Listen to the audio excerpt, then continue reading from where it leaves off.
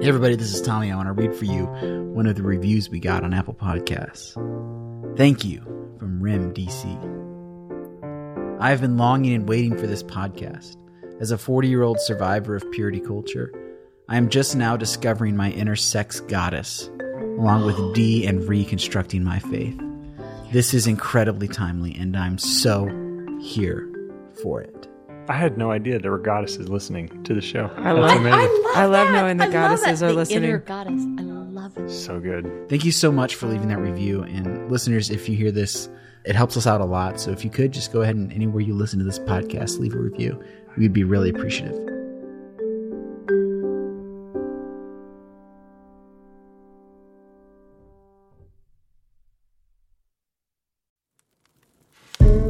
Oh, yeah.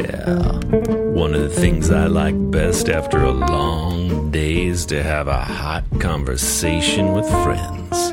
Time for us to talk about all those things that get you hot. Welcome to Fun Parts After Dark. Welcome to Fun Parts After Dark. This is just us with drinks in hand after a long day of recording, before another long day of recording. You have us at our weakest moment. Yeah, our most vulnerable. Yeah. And so what we're judge us. doing is just drawing out questions that folks have posed in live settings or via Instagram or, direct messages, whatever. And so I'm just going to pose it because I'm the most uncomfortable reading it. I'm just going to draw one out. I don't know what it is until it comes out of my mouth. Those all don't have questions on them. I promise you they do. Really? All blank pieces of I paper. can't even do a drum. Oh, that's terrible. Dang it. Okay. This will be interesting. Oh. As a single woman, Luke. how can I talk to a man about his views of porn and my view that I feel it is hurtful and demeaning to me as a woman, yet culture says it is okay? So how do I deal with the fact that my partner is into porn and I feel harmed by it? I think, though, she's not saying partner. Yeah, she's like, as a single woman. As a single woman. Oh, she's she did probably like meeting someone and is trying to figure out, should I engage with them further? Okay. But How do I porn? engage with the idea of porn that is culturally accepted when I feel like it is harmful to me as a single woman? I think we're going to do a whole thing on porn, right? We're going to do it. It'll probably be 2 sessions on porn. But one of the things that porn is for me, I don't think porn is the enemy. I think porn is a portal through which we get to understand our longing, understand an element of what has become culturally normalized, I'm putting in air quotes, in order to satisfy deep inner longings, desires that feel like they have no outlet. So one of the things that I think single people, especially today, have an opportunity, and also I think it's hard. It's so important to recognize that porn is not the person's identity. It is a person's reaction and their outlet for how they can actually engage in something physical as a single person. And I want to say, especially in the Christian culture, where anything physical is put to be off limits. So that's one of my biggest concerns about putting everything physical off limits in the Christian realm, is because what we've done is we've said anything physical is wrong, evil. The thing that's complicated for me with porn is that I would never want to shame somebody who engages with or watches porn. I never want to shame somebody who is in the industry itself, right? Because there's so many different reasons why people do the things they do. The thing that is problematic for me is when we are consuming one another as objects or treating or objectifying each other with an act that I think is supposed to be incredibly intimate and honoring each other's humanity. And I think that what I wrestle with porn is it feels void, at least in my experience, of the human connection, the actual intimacy that I'm longing for is like deep connection with someone, which also involves a physicality. And so like, it's just challenging for me in that way. And so it's like, I don't want to shame people who have participated or Not at all. yeah, but I think it can do something to our brain, which It makes does us do something to our brain. It dissociates, in my opinion.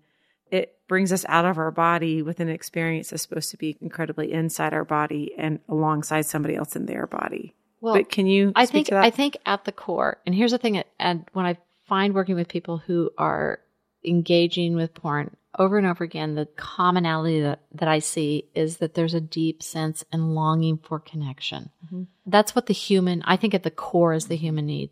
So like I had a couple that I counseled, and this was such an incredibly beautiful moment when he was engaged in porn because that was culturally acceptable. And literally the guy had no shame around it whatsoever, like zero shame around it. And one of the questions that I asked the woman, I said, what is the place that porn holds for you? And she says, porn holds for me, I'm not enough. And I said, what is the place porn holds for you? And he said, it protects and holds me from making poor choices. And so meaning like stepping out on his life. stepping out like, and doing, okay. I mean, I'll they do were just porn, dating. They were just dating. Oh. Which means I won't see a prostitute. Right. Then I won't go see a prostitute. So there was an element of they had different perspectives that they were coming at the same element. And so part of it is, can we hold our differences of perspective in order to recognize that both of us want a deeper connection? And so when I was working with the man, what I said was like, what is it that is actually the trigger that takes you towards the porn? What is it that you're actually hungry for? Can you name that for yourself? Can you actually become vulnerable enough? Do you want to be vulnerable enough with this woman that you're dating? Do you want to be that vulnerable with her? Because when you start entering into a dating relationship, there are different levels of intimacy you're going to actually interact with. You're going to interact with an emotional intimacy. You're going to interact with a physical intimacy. There's going to be a spiritual intimacy. But there's all these different levels of intimacy. And sometimes porn gives the illusion of intimacy without the commitment of intimacy. And over the course of about 6 months, we began to name for one another what intimacy actually meant. And they wanted to move towards a deeper relationship. So what I'm concerned about this question is like, how do I enter into a relationship when this person that I'm potentially dating is engaged in porn and I want to name that this is something that injures me? I don't think when we first enter into relationships, we can start putting definitions about who people are. Mm-hmm. When we first start entering in, we're exploring. And part of it is, I would say, this is the place more than anything we need curiosity. Can you give me some perspective of why it is you choose porn? Not from a judgmental place. Right. Can you just give me some perspective of why this is important to you? And doing the exercise and knowing that whatever that person's response is, it's not about you. No, Right. it's not. Right. Not At all. not Right. taking it personally. It is Yeah. not a personal element. Which is so difficult. Yeah. It is difficult, but I also think it's a construct that we've made that if we're going to date, I mean, in the dating world, especially in the Christian realm, if I'm going to date you, then you're going to be pure waiting for, and I think that's one of the things that is like, we've got to let go of that. People are learning how to hold their own sexuality in ways that are influenced by family of origin, culture, and religion. Okay, can I ask, so what about the woman who says, I like this guy, he's viewing porn, and I feel like that means I'm not enough. Like, if I was enough, he wouldn't view porn. It's not about her. But I don't think that's why men view porn. Yeah. I mean, I think for it's the most going back part. to even just some starting to understand what are you personally responsible for and what are they personally responsible for on their end. And I also think just thinking of myself early on in dating times is well, that'd be a really easy way to just keep myself from engaging further and entering into my own risk and vulnerability is oh, well, you didn't check this box because I know I'm not okay with someone who watches porn or whatever, or your political views or whatnot. So it's continuing to choose to enter into more vulnerability and conversation. And I think that's, to me, kind of the bigger question. Are you going to do that with someone, or are you going to let this thing outside of who they are Yep. dictate how much farther you go with them. Because it might not, porn is the example, but it could be anything. Anything. Work. You know? Yeah. Yeah. The thing that came to Upbringing or mind, whatever. Becky, when you first started talking, was the line that came to mind for me was porn is not the disease, but porn's also probably not the medicine. And so Yeah. what I mean by that is like, if you are in pain, there's lots of things that you can take to make that pain go away. They are not healing you. Right. And I think maybe that's the category for porn, is that it's like, well, it may not be the problem, but it's probably not helping. I 100% agree. I also just want to say before, and I'm sure when we get into the porn episodes, I'll bring this up again, but like I spent a pretty significant amount of time in my early 30s as a social media content writer for some various organizations, one of which was a human trafficking organization. And the amount of porn that is created out of human trafficking and slavery as a practice is disgusting. And I think like if you make yourself aware of that, yeah. you should make yourself aware of that. Because you'll see the humanity. Right. Yes. It's no longer a consumptive, like, I don't need to be concerned about this soul. You don't get to approach Yeah. the porn as a consensual act between two adults. And you realize like, no, this is slavery and I'm funding it right now Yeah. with either my money or my attention. And again, I'm not trying to make it out to be that porn is the disease.